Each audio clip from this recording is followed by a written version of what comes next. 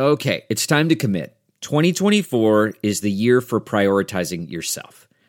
Begin your new smile journey with Byte, and you could start seeing results in just 2 to 3 weeks.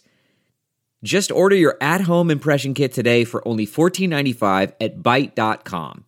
Byte clear liners are doctor-directed and delivered to your door. Treatment costs thousands less than braces, plus they offer financing options, accept eligible insurance, and you could pay with your HSA, FSA. Get 80% off your impression kit when you use code WONDERY at Byte.com. That's BYTE.com. Start your confidence journey today with Byte.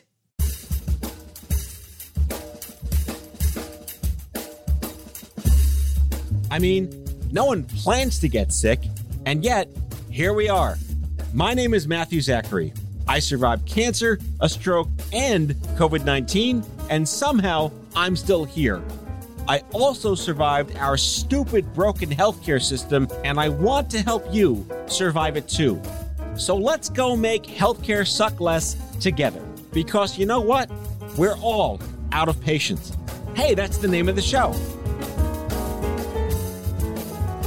And we're back. Hello, friends. Matthew Zachary here. A quick reminder, as always, before we get started, if you like the show and you're on Apple Podcasts, please consider leaving me a review, a star, a rating, whatever they got going on now. You know what it is. Or don't. Your choice. On the show today, Dr. Rafael Fonseca. Great guy, great friend, professor of medicine at Mayo Clinic. He focuses on multiple myeloma with a sidebar hobby dabbling in what he calls ethics, health, economics. Fun fact of the day, he's a Google Scholar. He has his own Wikipedia page, courtesy of a birthday gift from his son. And as a self-proclaimed pathological optimist, hopes to spread empathy throughout the medical community while protecting the rights of patients so that they can make the best decisions for themselves and no one else. Bonus points for Raphael being a hysterically refreshing voice on Twitter. I will put his handle in the show notes. Enjoy.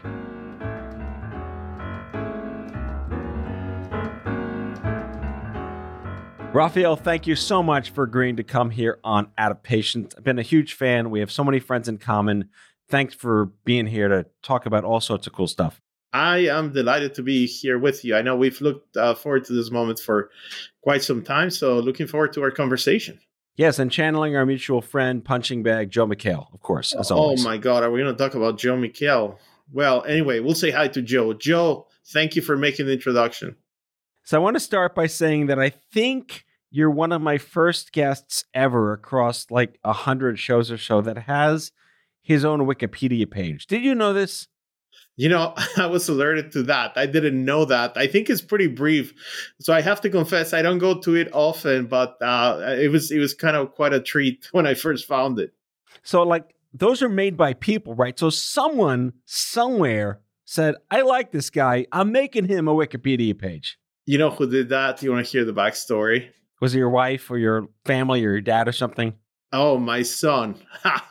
He thought, why can I give my dad for a birthday gift? Who never gets anything. And, you know, he's always like denying, don't buy me shoes or this or that. So he said, you know what? I'm going to get him a Wikipedia page. And I understand it was a lot of work. And I didn't know until after the fact. And then he told me, and I was just delighted when I first learned about it. So I guess the first question is it accurate? For the last time I saw it, yes. I don't know if it's been edited. I guess that's always a possibility. I should go back and look at it. And of course, the more content it has, either you're more famous or you're aging. So I'll have to, rely probably more on the latter. I mean, make sure there's no liner notes that says he wished he had gotten this on Christmas that year. I'll have to go in and check again. Super cool. Super cool. You're also a Google Scholar, and you're the second Google Scholar that I've had on my show. And now I'm a Google Scholar because my Google Scholar friend said, here's all you need to do to be a Google Scholar. It's incredibly useful. Now, I have to tell you, I look for that a lot. And the first time I was told about it, I went and created the profile. More and more, we look at this, as indicators of like areas of interest, as well as for recruitment of people that we want to bring, here at Mayo. And I just have found that this is one of the easiest tools to track your productivity and where you are. So, yeah, I am there as well, too.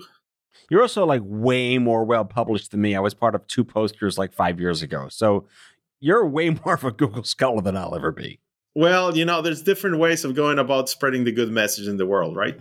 So I want to talk about your backstory. You were born and raised in Mexico. You came here. You're an American citizen now. First of all, what got you into medicine? Was it in the family, or you're just like, wow, I'm going to do this? Oh, that's a great story. I loved math, so I wanted to be an actuary, and I thought that was going to be a very easy path forward in my life, because if you love math and you understand math, then you don't have to work that hard. So I thought that's a way to do it. But when I was 17, I had a boating accident that landed me in the hospital, and just before one goes into college, right? I grew up in Mexico, and I decided I want to go into medicine, and that's what led me in this direction. That's it?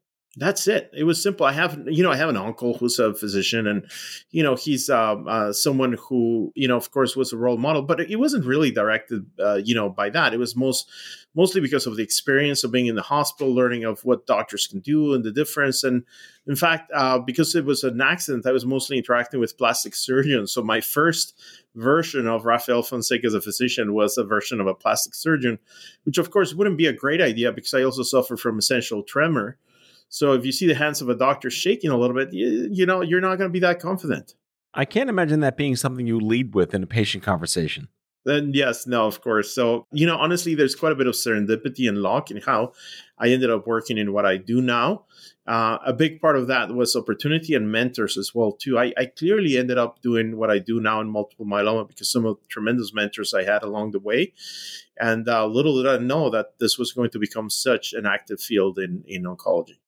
So coming up through the ranks, I always like to ask this question of my friends that are in the medical profession in terms of empathy training. Did you have any? Did it exist? That's a great question. I've heard about that, and I've heard a little bit of a pushback in saying that it's hard to teach empathy, although you can teach empathic behaviors. I never had that formally. I have been very fortunate to both through my racing and then also through people who have been an important part of my life. I had to become a good listener, which is, of course, an critical important step in just going in that direction of empathy. So the short answer is no. But I would tell you, if I could think of one skill that is so critical important for medicine, is, of course, empathy. My day-to-day practice and what I do, the medical decision making is a very brief a moment. I mean, in fact, there's complicated case, but in most cases, I know what I need to do in a very short period of time. But it is that aspect of, connecting, understanding, being able to explain, being able to go through the process of what someone goes through, which such a profound human experience as it is to be diagnosed with cancer that, I think makes the difference between a good doctor and not. If there are good tools out there, I would love to, learn about them. In fact, I know of colleagues that I work with who are brilliant, but I know fall short in their interpersonal skills and in some of their, empathic approaches to what they do in medicine. And, these are people with great hearts, great knowledge, but they fall short sometimes in the delivery. Well, I've had many conversations across the years with patients and advocates and actually others in the provider world that if you had to choose between a mechanic who is the best mechanic to take care of what's wrong with you and a therapist who is a decent doctor, what would you choose? Where do you want and or need that level of bedside manner in your interactions?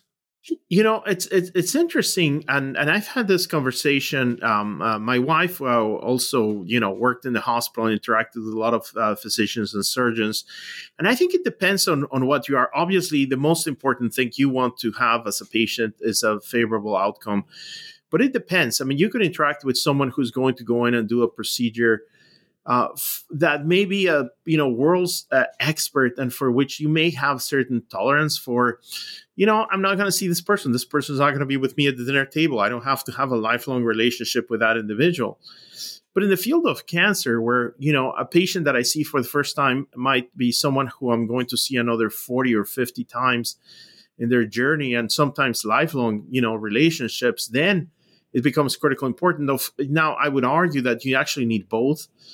So hopefully not a lot of people have to face that dichotomy, because you also don't want someone who's incredibly nice, empathic, but doesn't really have the competence to drive that care. So I know I'm evading the specific question in a way, but it is a reality. But I think having that interpersonal skill and that empathy component to someone who builds in many ways what's a primary care relationship with a patient, I would say is an essential component of a successful doctor.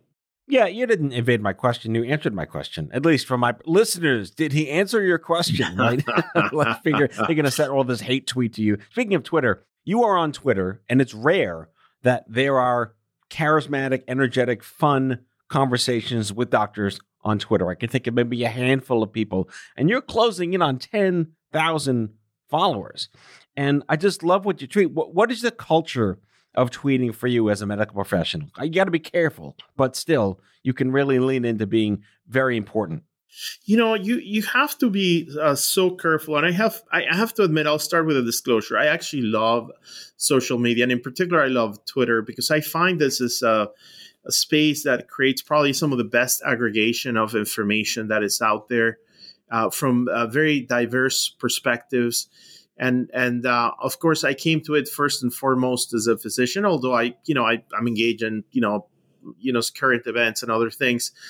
But what one has to be incredibly careful, because I think the short form of Twitter lends itself quite easily to misunderstanding and the lack of, the usual elements that we all humans use in our communications otherwise, like, nonverbal communication, our body posture, etc. It's just obviously lacking. I take the approach of going into Twitter with a real and a profound desire to learn and to listen from other people. And I like to provide perspectives that probably sometimes present a different viewpoint that may not be considered.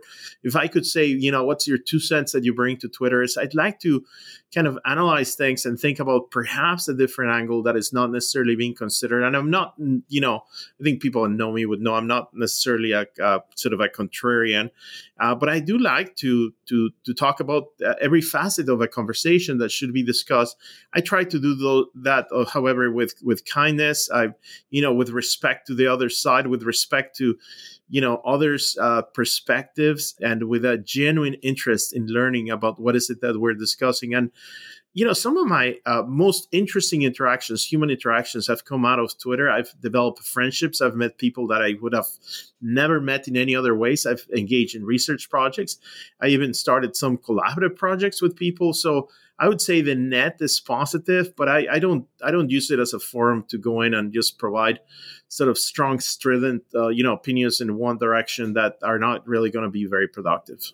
Right, because we all know Twitter can go south very quickly. Very, very quickly. And I have friends, who have either created a mistake or have approached it in such a way that I think it's been detrimental. I like to, be, again, a voice. I like to be a resource. I like to present perspective. I think the one unique opportunity is that you bring people from all sorts of fields, right? It's not like a medical meeting that you're only talking to doctors, or a patient support meeting that you're only talking to patients. But you can be surfing on that intersection of the various, populations and individuals that join Twitter. This week on When Twitter Goes Right with Rafael Fonseca, that's this part of the conversation.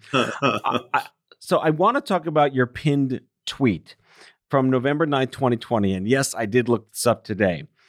It says, "The day America regains respect and appreciation for pharma." What happened on November 9th, 2020? Oh, that is such an important tweet.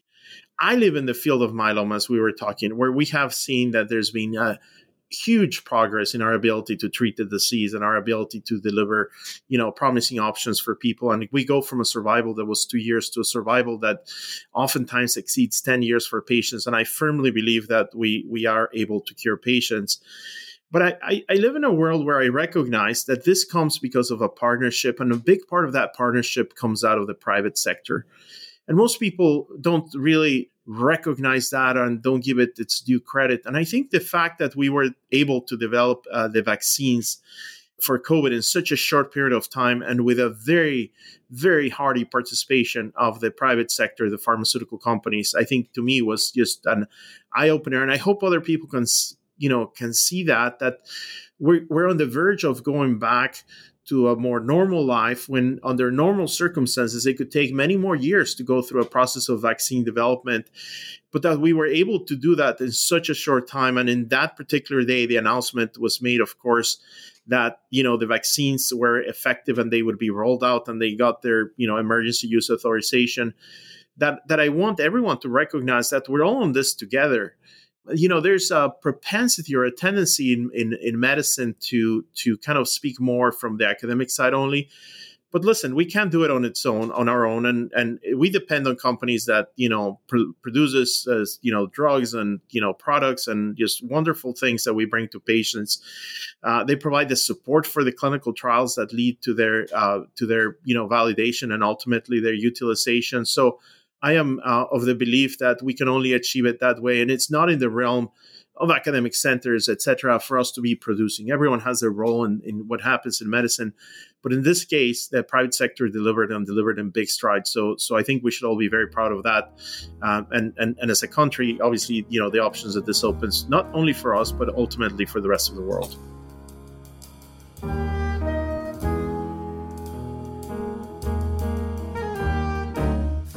Back with our guest after the break.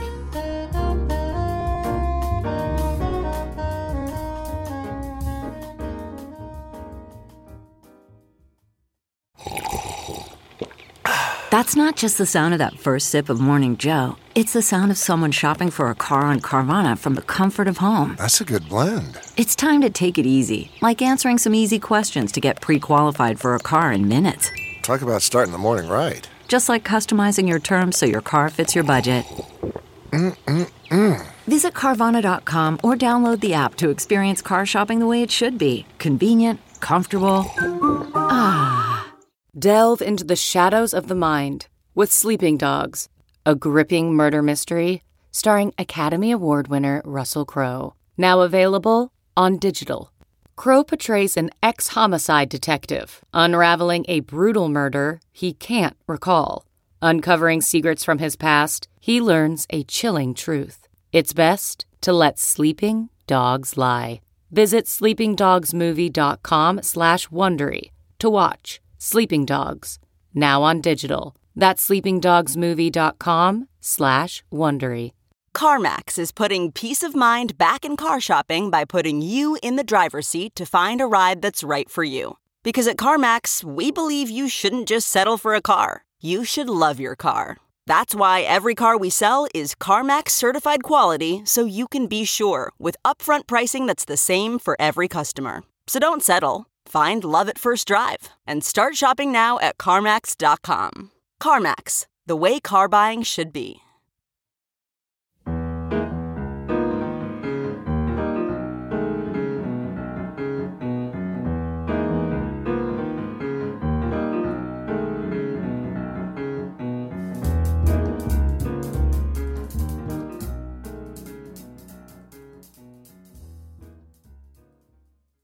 So on some of your extraordinarily credible collateral on the internet, I saw these three words: ethics, health, economics.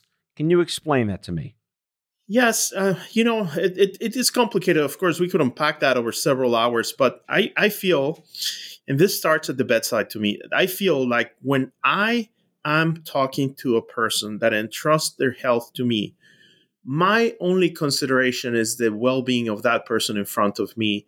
And for me, that is where it starts with ethics, right? With ethics being that I have a fiduciary responsibility to that person, and I have to do everything in my power to be able to deliver the best there is and, the latest for their care. And in my case, of course, that is multiple myeloma. Now, as I do that, I face pressure and I hear conversations and I talk to people who start talking, well, what about the system? What about the payers? What about society? And so forth. And I recognize that the resources are finite. But my job, and at that moment, my ethical job is just to be an advocate for that particular person, for that particular patient.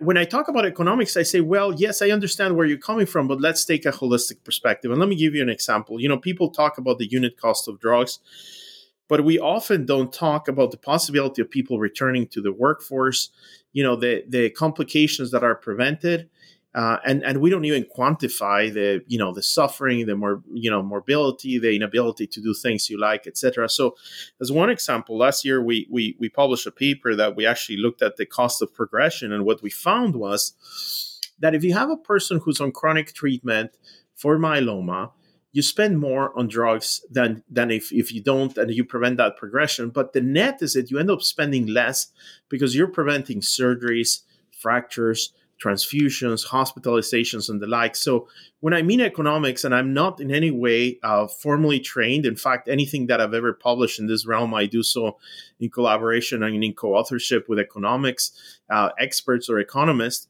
I always say one has to look at the totality of everything that is done. And lastly, there are trade-offs, right? You can save in one area, but you're going to end up paying in another area. So I really like that conversation, but mostly because I have the firm conviction that it is because of this innovation that we can do better for patients, not because hematologists like me are getting smarter or we read more. It's just because we have options that are effective. We had a similar, but not really quite apples to apples in the young adult cancer community around fertility preservation. Mm-hmm. And it came down to the ethics of guaranteeing a right to parenthood as a means of mental health and an economic gain to the country. Because if you're given the option to be a biological mom or a dad, knowing that your cancer procedures and surgery, whatnot, would make you infertile and you survive, odds are you get to make the economy boom by spending $1 billion raising a kid.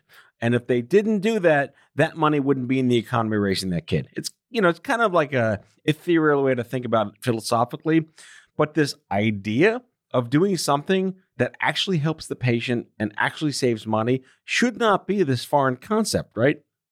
Right. No, and I think there's, two things to consider there. One of them are the practicalities, right? So a utilitarian approach to that. But the other one is that of principles. And I think I don't participate in the care of, minors. So I know there's complexities I probably cannot begin to understand. But I think just from the principle perspective, I would say, yes, of course, and we should go out of our way to make sure that if we have those options that preserve fertility, that will open an opportunity for someone who a great proportion of cases, childhood cancer is associated with long-term survival. So why not? So I think it's a failure not to do that. Now, from the utilitarian perspective, you bring the argument, of course, well, those individuals are going to be contributing to society, and therefore there's sort of an imperative to say, yes, why not? In fact, I've heard this argument quite interestingly for emerging economies. In emerging economies, I've had the opportunity to talk all over the world, and sometimes people say, well, in our country, we cannot do this or that. And, there's a whole range also of how doctors become advocates for their patients there. But I heard once an economist say, listen, it's particularly important in emerging economies that we have the younger population be able to return to their work just because of the benefits you were alluding to. You mentioned multiple myeloma. We can go down an entire rabbit hole about that specifically. But one thing that I'm aware of specifically in that space, and then we can acronym and jargon this to the end of days, is the minimally residual disease, the MRD thing. And just for the listeners, it's irrelevant to this particular conversation because what it has to come down to is there's some kind of test that a patient can do to help them not get like a worse version of cancer, something like that. You can explain it better, Rafael. But most patients are not made aware of the test that can help you not get bad cancer, right? So my question to you philosophically again is this idea of, is this really a patient bill of rights conversation to guarantee to the extent, whether you can afford it or not, that a patient could have a right to know about a test that could help them? Yes, well, it's a lot to unpack. Again, I think I've used that phrase 3 times. I'm sorry. But, one of the things is what you can do through legislation that would secure or improve access to information. And we've seen some precedent for this, for instance, with mammography, right? When bills were developed about, density and what that means and so forth. And I would say that is perhaps one approach. Another one would be, of course, to be able to move forward with additional education, both to patients and providers. I mean, the sad reality, and again, I won't go through all the rabbit hole of something like myeloma, but the sad reality is that if you see a patient with myeloma, the patient is being cared for by a physician who has a very diverse practice. Myeloma may be 5% of their practice. And then you ask yourself, okay, how is that individual? How is she or he keeping up with the medical literature? And it's just literally impossible. I have a hard time keeping up with everything that comes up in multiple myeloma, even though that's 100% of my life. So we need to find ways so that there's better dissemination of that information. That's true as well for patients. Now, I would say that's kind of taking the pessimistic approach. A very optimistic approach would be that, efforts from people like you and groups like yours and patient support organizations are bringing this to the forefront, so that patients can actually get the best there is out there. There was a study a few years back by the RAND Corporation that looked at, the lag between the introduction of something that it's like medically proven to be very successful and its widespread application. And, you would imagine perhaps what I thought about the vaccine, that we have it and then overnight everyone is vaccinated. But in the real world, it takes years. And it takes years even when things have been published in main medical journals, etc. So I guess that's going back to the original question. Part of that could come through legislation. Part of it comes through the education of physicians. Part of this would come through educations of patients. And ultimately, no one has more skin in the game than a patient, right? So I have to say my most fruitful interactions are with patients and families that are in the deep knowledge of the problem they're dealing with. Now, I realize this is not for everyone, and I realize sometimes it can be quite overwhelming. But if the person gets themselves to the point, or with their support of their family, to have that deep understanding of their disease, I feel like we can use our time the best. And therefore, then I can go into the depth of explaining, things like genetic testing and MRD testing and all of those things. Yeah, you opened up another Pandora's box, and you actually answered my next question, which is, how is it possible for today's modern oncologist to possibly keep up with the array of new diagnostics, with the array of new approvals? You said the medical literature. Is that a problem that has a solution? Have you seen anything in the pipeline of innovation that can make the burden of wisdom less of a burden, so that a doctor isn't burning out just trying to keep up with the latest technology and approvals? Oh, I wanted to interrupt you to respond, because the answer is a resounding yes. And I'll tell you why. First of all, a disclosure, I'm pathologically optimist. So I just take that for background of what I'm going to say. But I think we're at the tipping point on how we think about medicine. So medicine has been historically quite hierarchical, very much in the old model of, patient goes, sees the patient is told what they're going to do, etc. And the doctor was relying on superb memory and systems of classification of diseases, and use paradigms for treatment that relied on the memory and perhaps some simple classifications. The world is changing, and there's so much more information. There's access to that information, and we have big data sets. We have real world data that I think the physicians don't have to be relied as being that encyclopedia, or having that encyclopedic mind to be able to be the best counselors. I think with the advent of all the digital tools, with breaking down barriers on how we communicate with patients, how we, remain in contact through telemedicine, digital solutions, and then how a background of information, such as could be a computer system, will be able to feed us the information we need for the proper decision making. And I'll give you a very simple example. Many of my physician colleagues practice medicine, myself included, using systems that use variables where you use a cutoff, right? Less than 4 or more than 4, it gives you this or that prognosis. And I say that there were only 2 reasons why we did that in the past. And one was because, you had to put it in cards, and those cards had to fit in one of those side pockets of the doctor, right? Because you had to carry all that information around. And number 2 is you had to memorize something that was simple. But as we start integrating all this information, everyone has a mobile device at their hands that can do much more complicated computations, that I think the ability to provide precise, better approximations to expectations and reality to patients will be fantastic. And if we can have cars that are doing self-driving, why is it that we cannot have better tools to convey that information to patients, to display it graphically, to provide them with a better assessment of pros and cons that allow them to make that better decision. And let me finish off with this example. I think we need to quantify everything we say, including risks and benefits. You see, it's not my area of expertise, of course, like something like mammographic screening, but people say, well, there's benefits and there's harms. Of course, the benefit is let's detect a cancer early, right? So that's fantastic. The harm is anxiety, which is important and real. But I think you cannot put them in the same balance and say that anxiety equals the loss of a life on the other side, right? So we need to provide some quantification of what that means to someone, and then based on that, how they go about making their own decisions. So the moral of the story is all hail our future robot overlords. Oh, for sure. They call it artificial intelligence. Some people use a euphemism of augmented intelligence, but we'll have to keep them under control, right? I think we have job security, at least for the foreseeable future, until, we get to that point that a robot might be able to overcome us. I doubt that's anytime near in the future, but I also don't want people to be limited or negated the potential benefit of increased knowledge and information.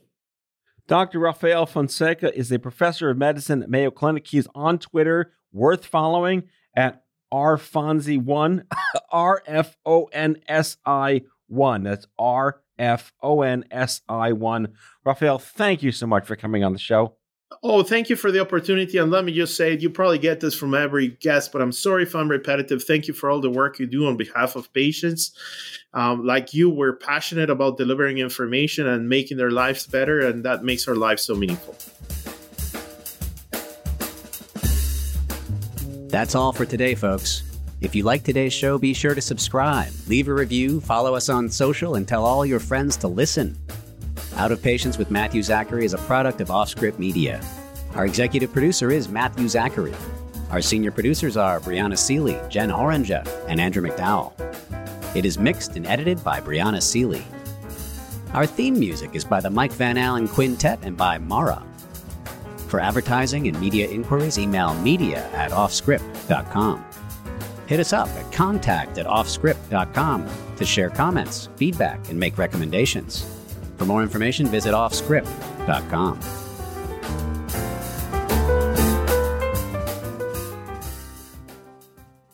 One, two, three, four. Those are numbers. But you already knew that. If you want to know what number you're going to pay each month for your car, use Kelley Blue Book My Wallet on AutoTrader. They're really good at numbers. AutoTrader.